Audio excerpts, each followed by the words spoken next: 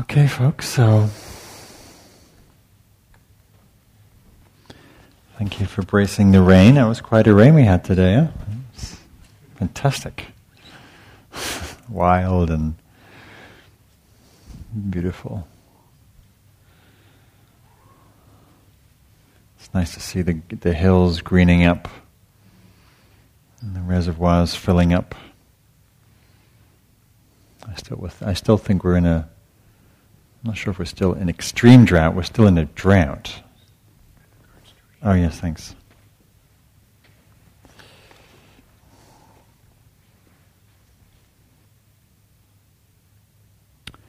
So it's been interesting. So my book came out November 14th, which is interesting timing given the election on November 8th and shock and upheaval of that result for those of us who are expecting a different result, and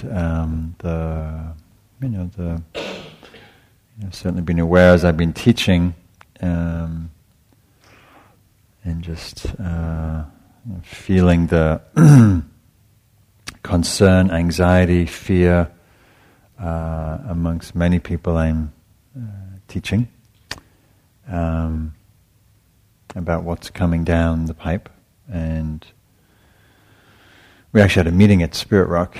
So I'm on the Spirit Rock Teacher Council. James was there and others, and in response to reflecting on how are we responding to events in the election, and clarifying both how it has been for us personally and also as as a teacher and teacher of the lineage, and at Spirit Rock, what are we what are we saying, what are we responding, how are we teaching in this new context? And I'm sure James at some point will report back more about that. But it was very inspiring, actually, and there was a real strong sense of the teachers there committing to really speaking out and speaking up about what we stand for as a community, as Buddhist practitioners, as Buddhist teachers, as a community, and the values of kindness, of tolerance, of inclusivity, of anti-racist, anti-sexist, and it was just it was a kind of like a reinvigoration of one's values and one's ethics and what we care about. Since a lot of that, there's a lot of pushback with those kind of values. So, and then in relationship to this theme of the book, which is about the critic, there's been, we've had to live through this debacle of an election cycle that's gone on for the tedium of a year and a half of mudslinging and lies, and we're seeing the judging mind writ large projected out all over the place in somewhat vulgar and gross ways, and somewhat unabashedly, really, And I remember, the town hall debate, the second of the 3 presidential debates. It was just a lot of. I felt like I was back at high school with the high school bully. Just the negativity, the finger pointing, the finger wagging, judging, shaming, ridiculing, and it's really all the things that I'm writing about in my book, except most of that, for most of us, most of the time it's turned inwards. Shaming, judging, belittling, lying, putting down ourselves in different ways, gross or subtle. And of course, as we know from our own experience and from practice, that what we do inside is a reflection of what we see outside, and what we see outside is a reflection of what's in our own minds. It's not just happening on a presidential debate. As we know, it happens in the cloister of our relationships, in the cloister of our minds, and I was having this very interesting discussion with someone. Who was that? About how, from his perspective, that there's someone who's really worked a lot in DC. His experience of finding people on the right emotionally correct and politically incorrect, and those on the left emotionally incorrect and politically correct. In that, his experience dealing with people on the right in the halls of Washington to be quite polite and pleasant for the most part. I call them, well, I don't want to name names, but those on the left can be very righteous and indignant in a way that's actually more worthy of some reflection about. So wherever we are on the political spectrum, from the perspective of our practice and the perspective of these wisdom teachings of Dhamma, we want to be looking at our own minds, our own hearts, and to be really honestly looking at how we are contributing to the well-being of ourselves and others, and how we're contributing to the distress and the pain of others and ourselves. And the reason that I decided to write this book, I didn't actually want to write it. I had other things I wanted to write about, but this kept knocking on the door. I once listened to a really fascinating talk, which I think is a TED talk, by Elizabeth Gilbert, who wrote Eat, Pray, Love, and her subsequent, not next book, but the following book, which was a gorgeous book called The Signature of All Things, which is a very, very beautiful book. If you haven't read it, it's just delicious prose. She talks about how ideas are like living memes, thought memes, and that they sort of hover in some kind of, who knows where, in the ethers, looking for a conduit to come out. They're looking for, mostly a human to grab it and write about it or articulate it. And she has great stories of how she's had very particular novels and details and plots and the whole thing, kind of knocking on her door saying, this needs to be written. And she was actually tried to write this novel and didn't happen. It was set in Brazil somewhere, in a romance and tragedy, and for some reason she had got writer's block, couldn't finish it, even though she moved to, South America to write it. And then about 5 years later, a good friend of us sent to her a manuscript saying, "Hey, I wanted you to check this out, it's a really great book." And it was exactly the same book, almost to a T, this romance in South America, and a plot, and a tragedy, and anyhow, so out of that, she said, these ideas, for books and other things, they're hovering, waiting for a good channel. And so I kept having this thought meme of the Critic knocking on my door, partly because I, having worked with people for so many years as a therapist and coach and Dharma teacher, I see that one of the main sources of our personal suffering, or intrapersonal suffering, is our critic, is our judging mind, is the way that we berate and harangue and ridicule and belittle ourselves. And how often mindfulness is not enough. It's actually going to be one of my potential titles, Mindfulness is Not Enough. In fact, I think there is a book. Teja Nia wrote a book called Mindfulness. Now, awareness is not enough. Right? And in the mindfulness tradition, we rely on mindfulness a lot as the panacea to save all of our ills. Clearly, looking at something like the election, mindfulness is not enough. We have to get up off of our behinds and do something, right? So I decided to write about the book just because it felt like it would be a useful offering. There's a few books on the inner critic, but not one from the perspective of the Dharma and from this perspective of mindfulness and compassion, which I felt like are really important perspectives on it. And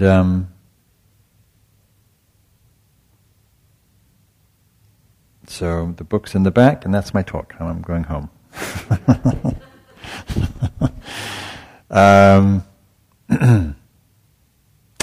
So let's just throw it onto you for a second. So anybody have an inner critic? Anybody have a judging mind? Yeah.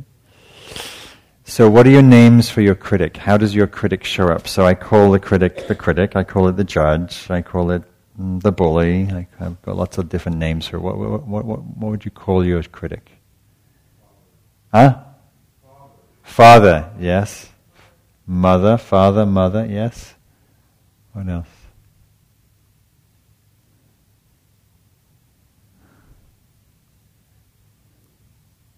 So sometimes it's how do we experience it? Sometimes we experience it the taskmaster. Sometimes one student called it the itsy bitsy shitty committee. Right? That it's not one particular voice or thought, it's a whole stream, it's a committee, it's a boardroom of almost sub-personalities telling us we're not good enough, we should do more, we've messed up, we're stupid. So what else? All these different names I've heard over the years. The killjoy, the perfectionist, this one I like, the inner saboteur, right, sabotaging our well-being. There's the not good enough voice, right. Right? Right. The taskmaster to telling us about the to-do list. Yeah. So what is your critic saying? Anybody like to say what kind of message your critic has, or what you hear other people's critic saying? Like, what's your critic on your case for? Like, what does it say? Never enough. It's never enough, right? The not enough mantra, I call it. That we're never, and in this context, the critic follows us wherever we are. So at work, we're not, whatever your work is, smart enough. You come into the meditation center, you're not mindful enough, you're not Buddhist enough, you're not compassionate enough, you're not skillful enough, whatever Buddhist frame you have, not devotional enough, not empty enough, right? Not awake enough. Right? There's a lot of standards we can apply. Not enough. Not smart enough, not young enough, not healthy enough, not whatever your messaging is, internal or external. What else does a critic get on your case for? Yes? I like how you have a chapter in your book about the imposter complex. Yes, the imposter syndrome. That is a popular one. Yeah. So when we listen to the critic enough, that's telling us, pointing out our flaws and foibles and deficiencies and not enoughnesses, then we start to feel, when we do something like work or teach or have any kind of role or representing or, performing in some way, that voice is saying, if only they knew what I was really like. We're going for a, job interview, or we're interviewing for something, a new client, and that voice is like, you're a fraud, you're a fake. Once they find out, they're gonna, I write about a few examples in that chapter. So, Facebook COO Sheryl Sandberg, who's also written some books and is quite a successful, very successful businesswoman and leader. And she says, I feel like if they really find out who I am, I'd get fired. Meryl Streep writes about. She says, I don't know why people come to see me in movies. I think I always feel like they're going to stop coming because they're going to find out I can't really act. The most, Academy Award nominated actress of all time, doesn't think she can act. Right? John Steinbeck wrote in his diary, if only people realized that I can't really write, something like that. Great writer.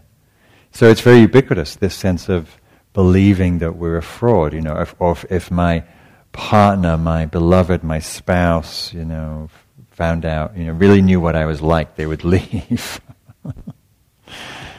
And the Buddha, we're surrounded by these great, beautiful Buddha images. I'm looking at this one of the Buddha sitting under the Bodhi tree, and the night of his enlightenment, who comes to him, the critic personified as Mara, the symbol of unconsciousness and egoic forces, and Mara, says to him as the Buddha's trying to wake up, and the voice of Mara comes and says, as may have come to us, the voice says, "Who do you think you are to wake up? Who do you think you are to attain full enlightened Buddhahood? Who do you think you are to sit on this lotus throne that's the throne, the seat where all the great Buddhas and Bodhisattvas have sat in the past?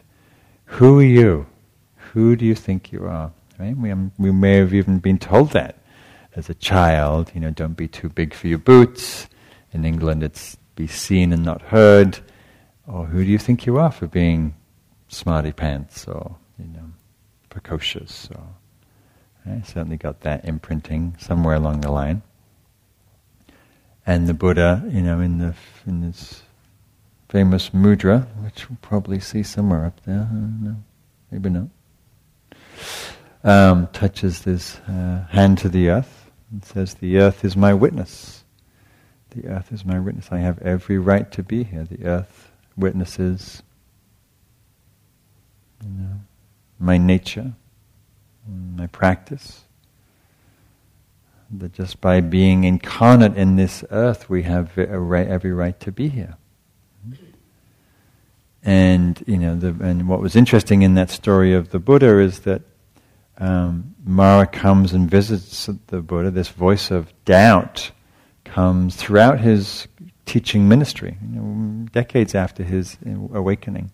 That voice doesn't necessarily evaporate, even in full awakening, which is humbling, right? Because it means that these tendencies, right? The Buddha called them habitual tendencies, can endure, including being negatively self-critical. And every time the Buddha, in these dialogues the Buddha has with Mara, at some point he wakes up and says, "Oh, Mara, I see you. Mara, I see you." Right? The power of mindfulness, of recognition. I see you. And then the Mara gets disappointed and dispirited that the Buddha's seen him, and he kind of withers and cringes and disappears, and with his head stooped low, and because he tries to foil the Buddha. The Buddha tries to catch him in that sort of grip of unconsciousness, and the Buddha being somewhat being an awakened person, as we can be, see these voices, these negative self-doubts, and not buy into them. So it manifests as not enough, manifests as the imposter syndrome, manifests as perfectionism, right? Never doing it right. It's never quite up to standard. Right?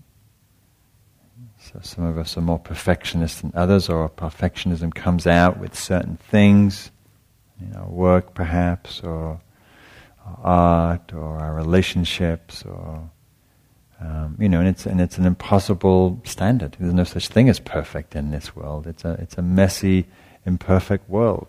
It's a beautiful world, but it's an imperfect world. So the critic manifests as having 20/20 hindsight. Right? How many times have you looked back, right, at something you've done, something you've said, some decision, some life choice, some investment decision, some relationship decision, something, and we're all having to navigate and make choices all the time. And, of course, there's no right or wrong choice, but we can look back and go, well, if I really could do it over, I would have made some different choices. Anybody regret some choices and decisions they made? Right? It's part of being human, right? Of course. We do the best we can with the information we can at the time, and from hindsight, 10 or 20 years later, we go, well, I think there was a better way to have done that. And I bought a house, in 2007, I think. It was a really smart move, right before the precipitous crash. I think I would kind of, 20/20 hindsight, my critic had a few things to say about that. Because it's still affecting my credit. But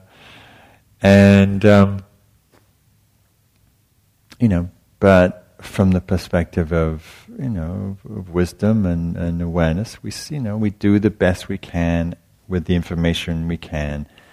And, we have to forgive ourselves, right? There's no point in berating and thrashing ourselves, right? And we do that thinking, well, if I just get on my case enough about a decision, I'll somehow not make the same mistake again. If I just really hammer myself, what a stupid thing that was, and tell myself how bad I was and foolish, that somehow that recrimination and judging is going to somehow make me wiser, and make better decisions, And all that kind of judgment does is just makes us feel bad, it makes us contract, it makes us fearful about future decisions because we fear being so wrathful with ourselves if we get it wrong again, if we don't learn, right? So not a helpful process. So, so with our practice, with mindfulness, we can and do shine the light on our inner experience. I was actually meant to read some things from my book. Let me see if I have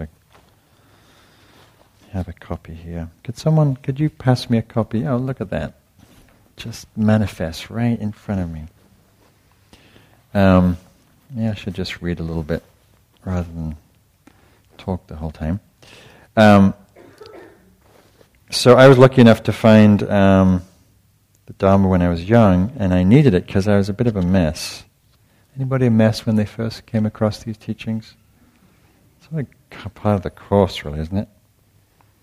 In my late teens, I was a young man with a lot of rage. I was a punk rocker, hard to believe, but true. I had a white mohawk. If you don't believe me, you can go onto my Facebook page, and somewhere on the wall is my assistant posted a picture of me with my white mohawk.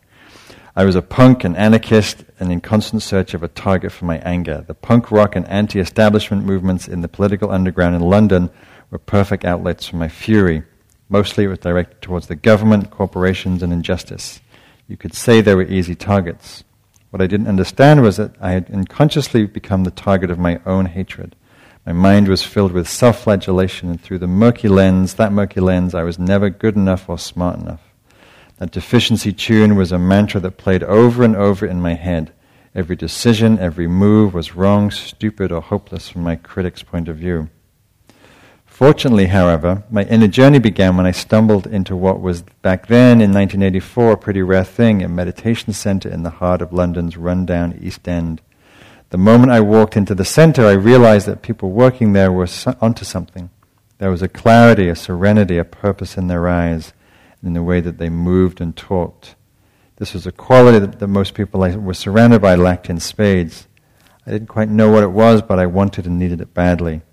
And it was there I was exposed to my first toolkit. However, this was no ordinary toolkit. It was a set of skills unlike any I'd been exposed to. This was a toolkit for the mind. Up to that moment, I'd never really thought of turning my attention inward. Never thought of looking at myself to see why I was so unhappy, why I had this mental anguish. I was too busy looking outwards for someone or something to blame. But this inward turn was the orientation I was being invited to cultivate. So I came across the practices of mindfulness and loving kindness, and it was very revolutionary.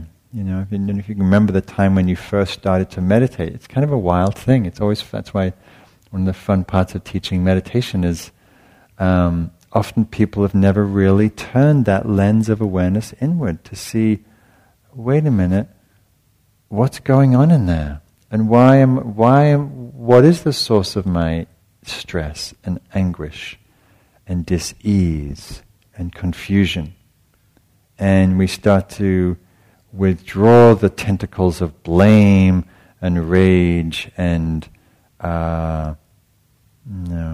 looking to find fault, and we start saying, "Oh, there's so many ways that I interrupt, that I add to my own difficulty, my own stress, my own unhappiness by what I say, what I do, how I treat myself."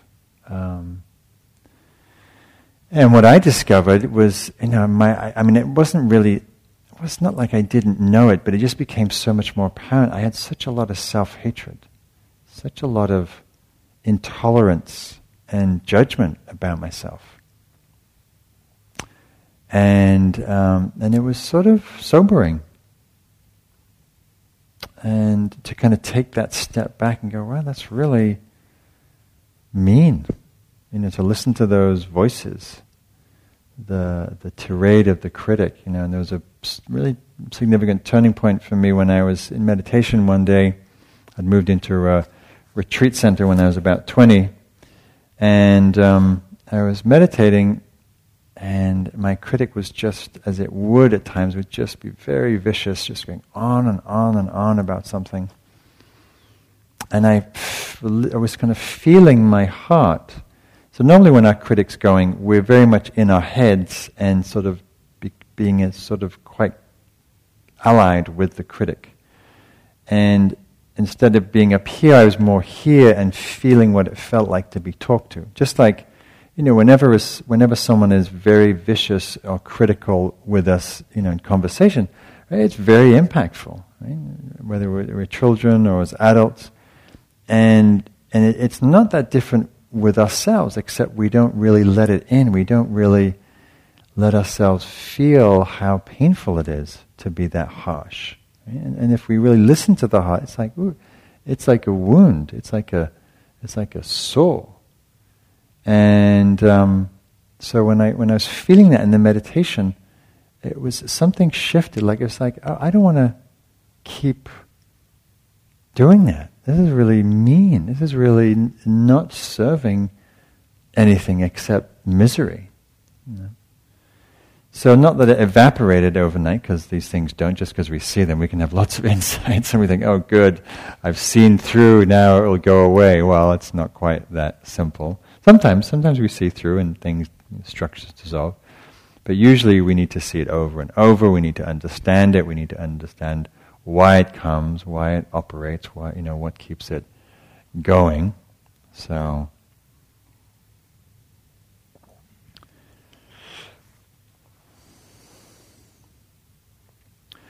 and then the other practice that I began in mid-80s was the loving kindness practice, and I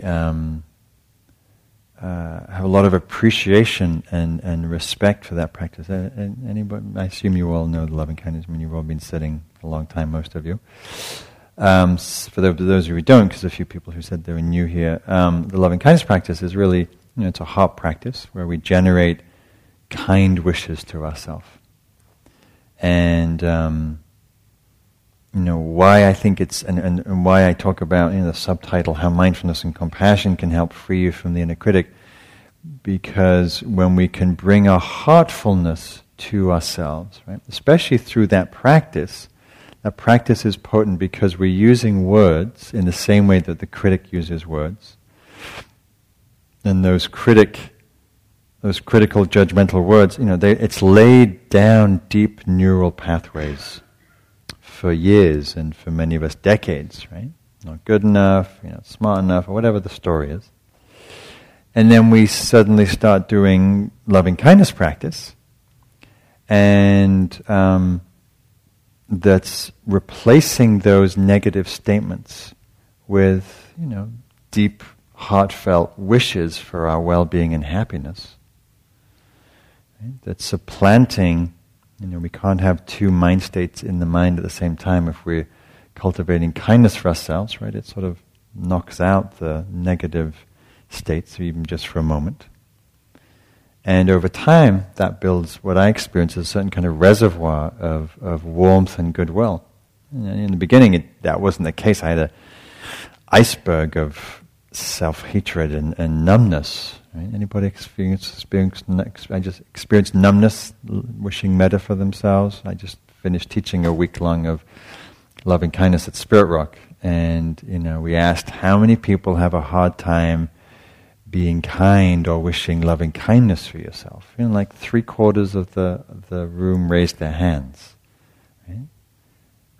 Which is always shocking to me, but not really shocking because it was true for me many years ago. And not shocking to me because mostly what we're listening to is that voice of the critic. Right? So with our mindfulness practice, we begin to see, how much do I listen to this voice? How much authority do I give this voice? How much reality do I give its perspective? Do I believe that what it says is true? Do I believe what it says is objective? Do I believe that it has the final word about my character and my value and my worth? These are really good inquiries, right? And maybe you do think it's true, But even if it's true, is it necessary that we beat ourselves over the head with it relentlessly every day? Maybe not.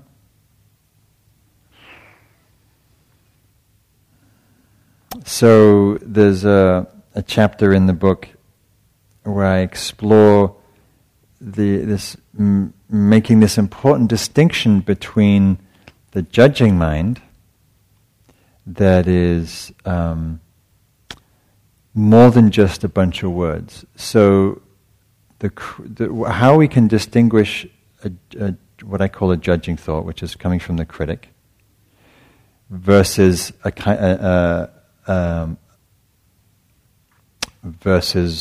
thought like an evaluation or an assessment or a discernment or a discrimination. We all need to have a discerning mind in our lives. We make decisions, we're working with people, maybe you're therapists or lawyers or you're in the healthcare profession. Of course we need that discerning mind to evaluate and assess and make decisions. So we're not throwing that out when I say we're working with a judging mind. The judging mind in this context is the thoughts and statements that have an implication about our worth as a person and as a human being. When the critic says, for example, and I'm sure I'm spelling out the obvious, but this is what I do when I teach. Spell out the obvious. For example, say you review your meditation at the end of your sit, which we sometimes do. We look back and go, we might say, when I was really distracted today, I was really preoccupied with some work issues, or I was reflecting on my children's current dilemma, and it was really hard to be present. Right? And that's just a simple evaluation. The critic, however, will come in and say, well, that was crap. That was really pathetic. You were really distracted, and you're really not much of a meditator. And you've been doing this for so long. I can't believe it was that bad. I can't believe you're never going to get this, right. So it comes in and puts a whole different layer. It's not just talking about the content of the meditation, but it's implying something about you as a person, that because you got distracted, you're flawed, there's something wrong with you, right? The two very different implications. One is purely just assessing, we need to, that reviewing to refine and develop and learn and improve. And the other is it's a sting, and it kind of creates a sense of deflation or collapse or feeling less or hopeless or unworthy. And it might be subtle, it's not like necessarily as gross as I'm talking about, but it does leave that kind of residue. And it is oriented towards that sense of pointing to some flaw in our character, right? Which if we believe over time makes us feel like a fake or an imposter or unworthy or bad or stupid. So to be mindful to be mindful of your thought, right? So thoughts, right, which is really part of the third foundation of mindfulness. To be curious, what's the content, what's the quality, what's the flavor of these thoughts, of these stories? And how much do you listen? How much do you believe them? How much objectivity do you give them? So one of the things I do when I'm doing workshops around the Critic is I have people write out their judgment. Oops! Well, that was stupid, wasn't it? Just kidding.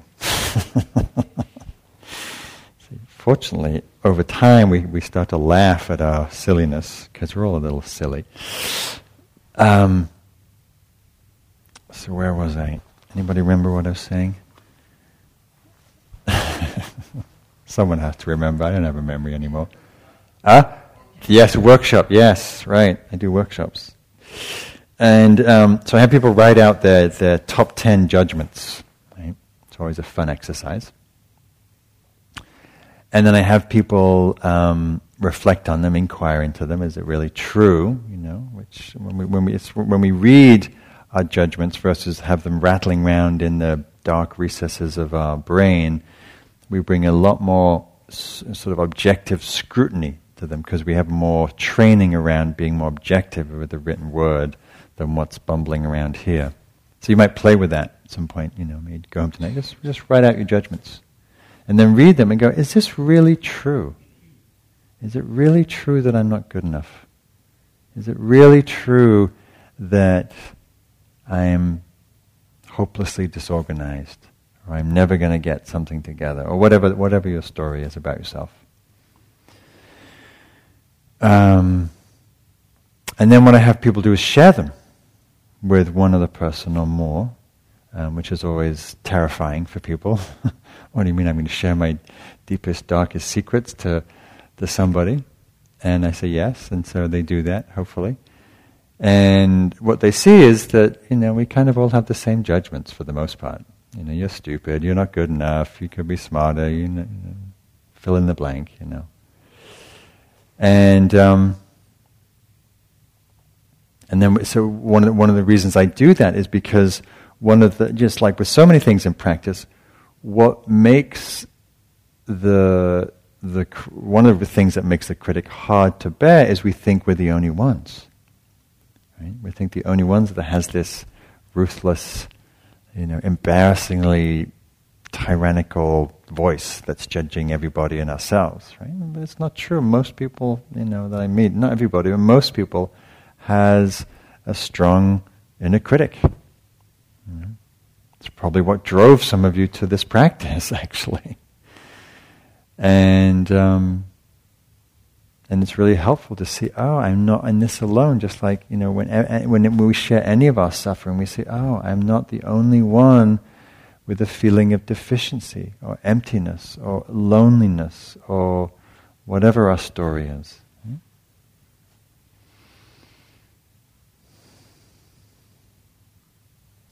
So most of the book is taken up with well, how do we work with it, and what kind of practices and tools and techniques can we apply? Because that's really the point of our practice, is to give us skillful means to work with our dukkha, with our suffering, right? And mindfulness is key: recognizing, seeing, naming, disidentifying, finding spaciousness, seeing the belief, seeing the identification, seeing the reification, right? All that realm of mindfulness practice and what it can do, and the compassionate practices, whether it's loving kindness, being tender with ourselves, with the pain, or sometimes being a mama bear and being fierce when saying no, not helpful, not truthful, go away, not interested. I personally like the Tai Chi style with the critic, which is just, oh, that's interesting, thank you for your point of view, thank you for your opinion, that's really helpful, not have a nice day, go bother somebody else, as Jack says. And so acknowledging, but not, but just letting it pass through, Just as if someone else had an obnoxious comment about it, and you say, very interesting, thanks for your point of view, but I'm not going to take that one on, thank you very much.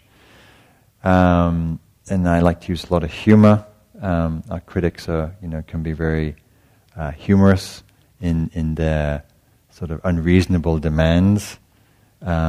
I used to, and still do, dress, imagine my critic with this grey barrister's wig, his curly wigs they wear in England in court.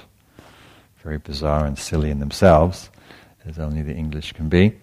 And, imagine it being saying bad Buddhist, bad meditator, bad mindfulness, to make light of it, to bring some spaciousness. Because when we can laugh at something, we can create space, right? Mindfulness is another way of creating space, as does humor. And, if we listen to the critic, it will berate us for not doing something. And then when we do it, it will berate us for doing it. It'll tell us to relax and stop being so uptight. And why don't you sleep more because you're so tired and stressed out? So you sleep more, and then it gives you a hard time for sleeping in because you should be meditating or doing something else in the morning, like exercise. Right? So in a way, you can't win with the critic. So it's good to have a sense of humor.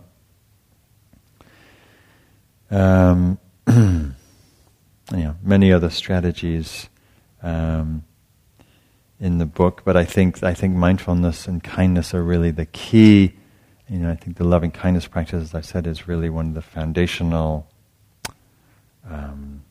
practices that we build that reservoir of goodness, rather than looking at what we believe to be our flaws and inadequacies.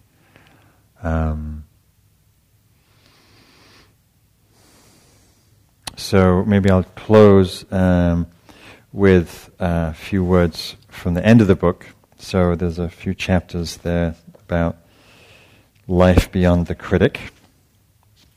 And, I'll just read a few things.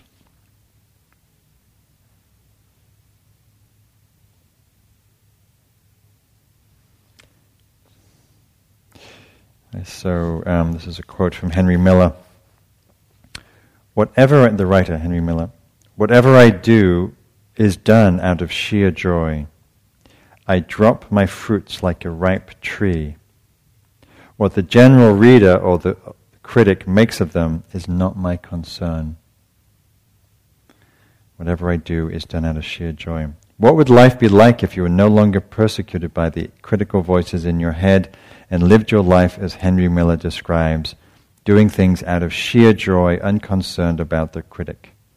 Imagine you'd been walking around with a 60-pound backpack and suddenly put that weight down. How would that feel? Like an incredible relief, a great lightening of the load. This is how it can feel to live free from the critic. The title of Milan Kundera's novel, The Unbearable Lightness of Being, has always struck me as a great expression for what happens when the burden of self-judgment is lifted.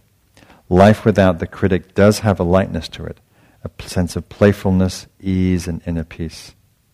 When I encounter people who are freed from the millstone of judgment, it is as if they've gotten a get-out-of-jail-free card in Monopoly. They get to play an easier hand in life than others. They're less caught up in self-recrimination, second-guessing, and fixating on their problems or faults. They view mistakes as learning opportunities, laugh at their foibles, and smile when they can't find their keys. That references, one of my common references is, I often can't find my keys. You think it would be easy just to put your keys in the place that's, the same place every time, but, we're human and I don't. And I'm often, I leave it pretty, I cut it fine with timing. And I'm often on my way to Spirit Rock to teach a meditation class, in mindfulness or something. But of course, I'm not going to be there on time because I'm trying to find my keys. And of course my critic has a lot to say about that.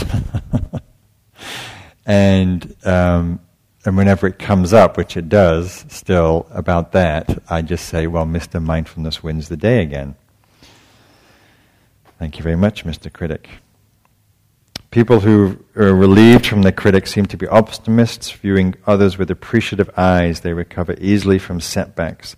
They look at the world with the attitude that the glass is half full. The glass half empty is simply not an option. And on it goes.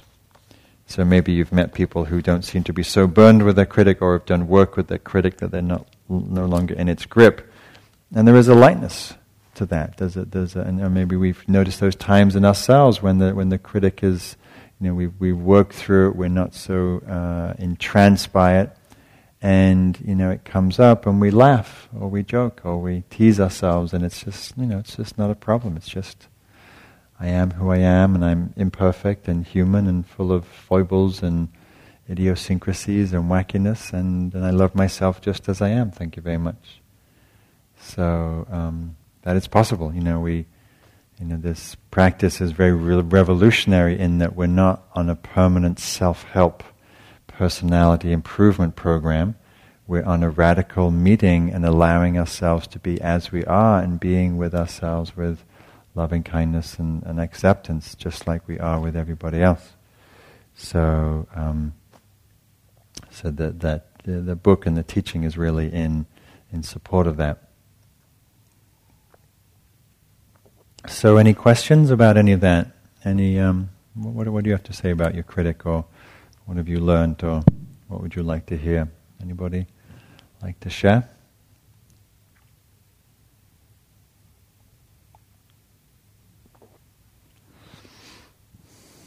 Do you have something to say? Oh, okay. You want to grab it?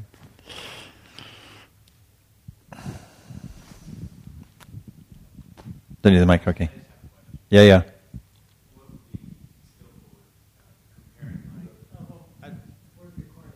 Yeah. You're recording. Okay, now you can hear my voice. What would be a skillful means to work with kind of the comparing mind of the critic? Because it comes up, you're not good enough, or here we are in Silicon Valley and you see the inequities. And that comes up, whether it's for myself personally or others that I'm around, and seeing people have to leave here. I'm not good enough. It's time for me to go. Well, I think of the comparing mind as the sister of the critic. It's they're twins. The comparing, judging. Actually, there's three. What are three things? Triplets. Yeah, there's the triplets. The judging, comparing, and there's one other one. What is it? I can't remember what it is. Huh? No, it's way more negative than that. Judging, comparing, and anyhow. But that's two is enough. In a way, they sort of feed off each other.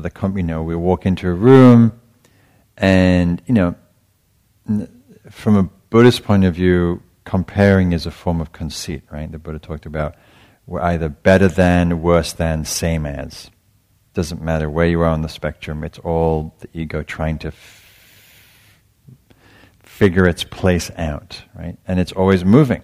It's a moving target, You go into one meeting, and you're the smartest, most experienced, whatever person in the room. You go to the next meeting, and suddenly you're way out of your league, and you feel like you're just starting off, and these people have vast experience, and suddenly now you're at the bottom of the totem pole, and it's a very insecure, unstable dynamic. And then the critic comes in, and especially if we're on the, well, either way actually, if we're feeling the conceit, then we have an inflated view of ourselves. And then if we're feeling diminished, and negatively comparing, then we feel that diminishment and deficiency. And so either way, the critic is operating, leaving us feeling very sort of insecure in who we are and where we stand, and it's suffering. The whole thing is suffering. So again, with the lens, the laser lens of mindfulness, we start to see that, and we start to see the whole thing is just a game. It doesn't mean anything. It has no reality to it.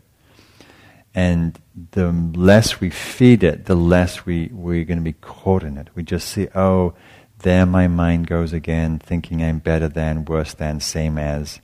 It's not. It's just a mind game. And and to feel the suffering of it, because even if we're feeling inflated, we know that the inflation will only last until the next deflation, and then the higher the inflation, the harder the fall. So it's really holding all of those mental constructs, whether it's judgment or comparing or conceit, very lightly, and really not seeing the folly of those ideas, the painfulness of the ideas, and we can, and that part of the mind, the critical comparing mind, can really write people off based on certain things, based on certain criteria that can be very mean or cruel. So, so I think, again, we bring mindfulness and compassion to both of those things, or particularly awareness. And just see, of course, it's happening by itself. It's a very deep tendency, egoic tendency. And the Buddha said that conceit is the last of the 10 fetters to go, the subtle restlessness of selfing, right? It's the last thing to go before full awakening. Right? So, way after the force of greed and hatred has been released. Right? So it's a very subtle dynamic of the mind. Always looking for reference point for some sense of self, right? Gross or subtle.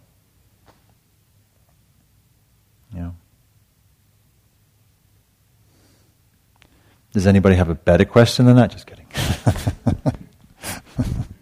See how the mind does it? I was taught in a presentation skills workshop, don't say good question, that's a great question, because the person who didn't get that great question suddenly thinks, well, wasn't my question great? Right? And we're very vulnerable in that way. It's painful. I'm just playing with you, as you know. Well, you touched on what I'd been thinking about as you were talking, when you're talking about the selfless, kind of the end of, or the beginning of enlightenment, however you want to think about it.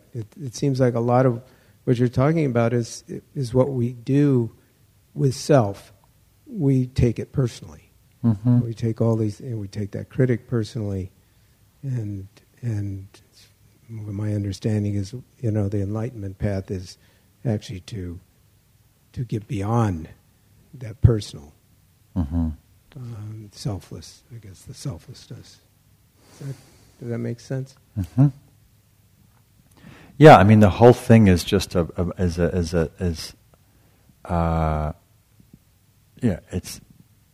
a bunch of thoughts about a selfing construct that is a construct, and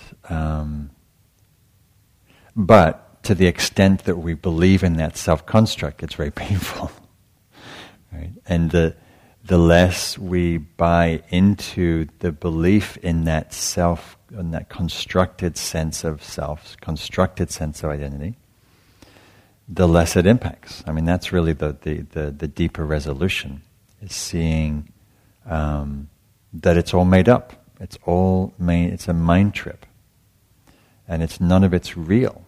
In the same way that when we share our judgments with people that know us and love us, and we say, does this seem true? And they go, no.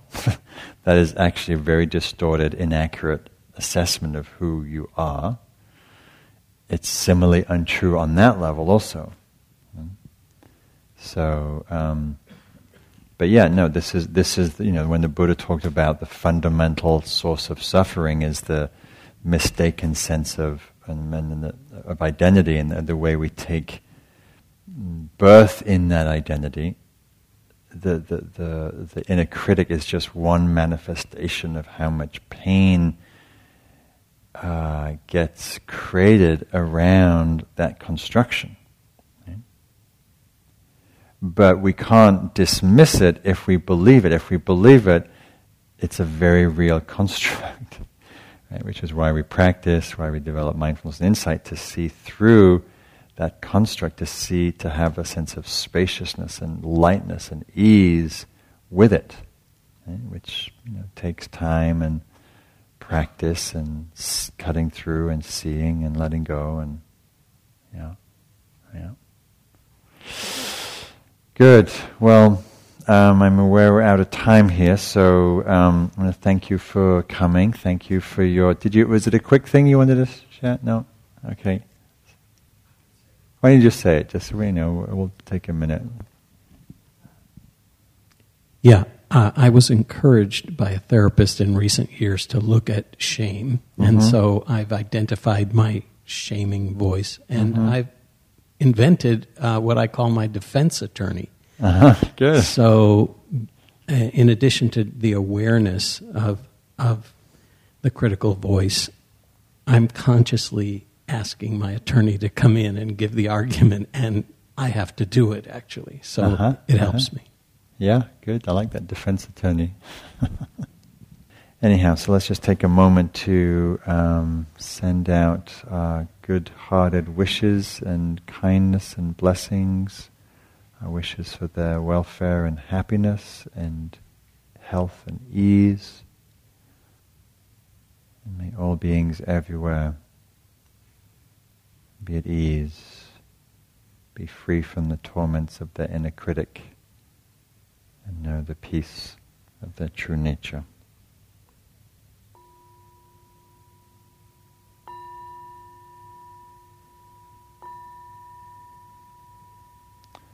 Thank you, everybody.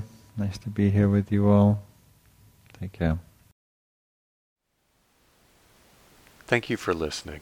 To learn how you can support the teachers and Dharma Seed, please visit dharmaseed.org/donate.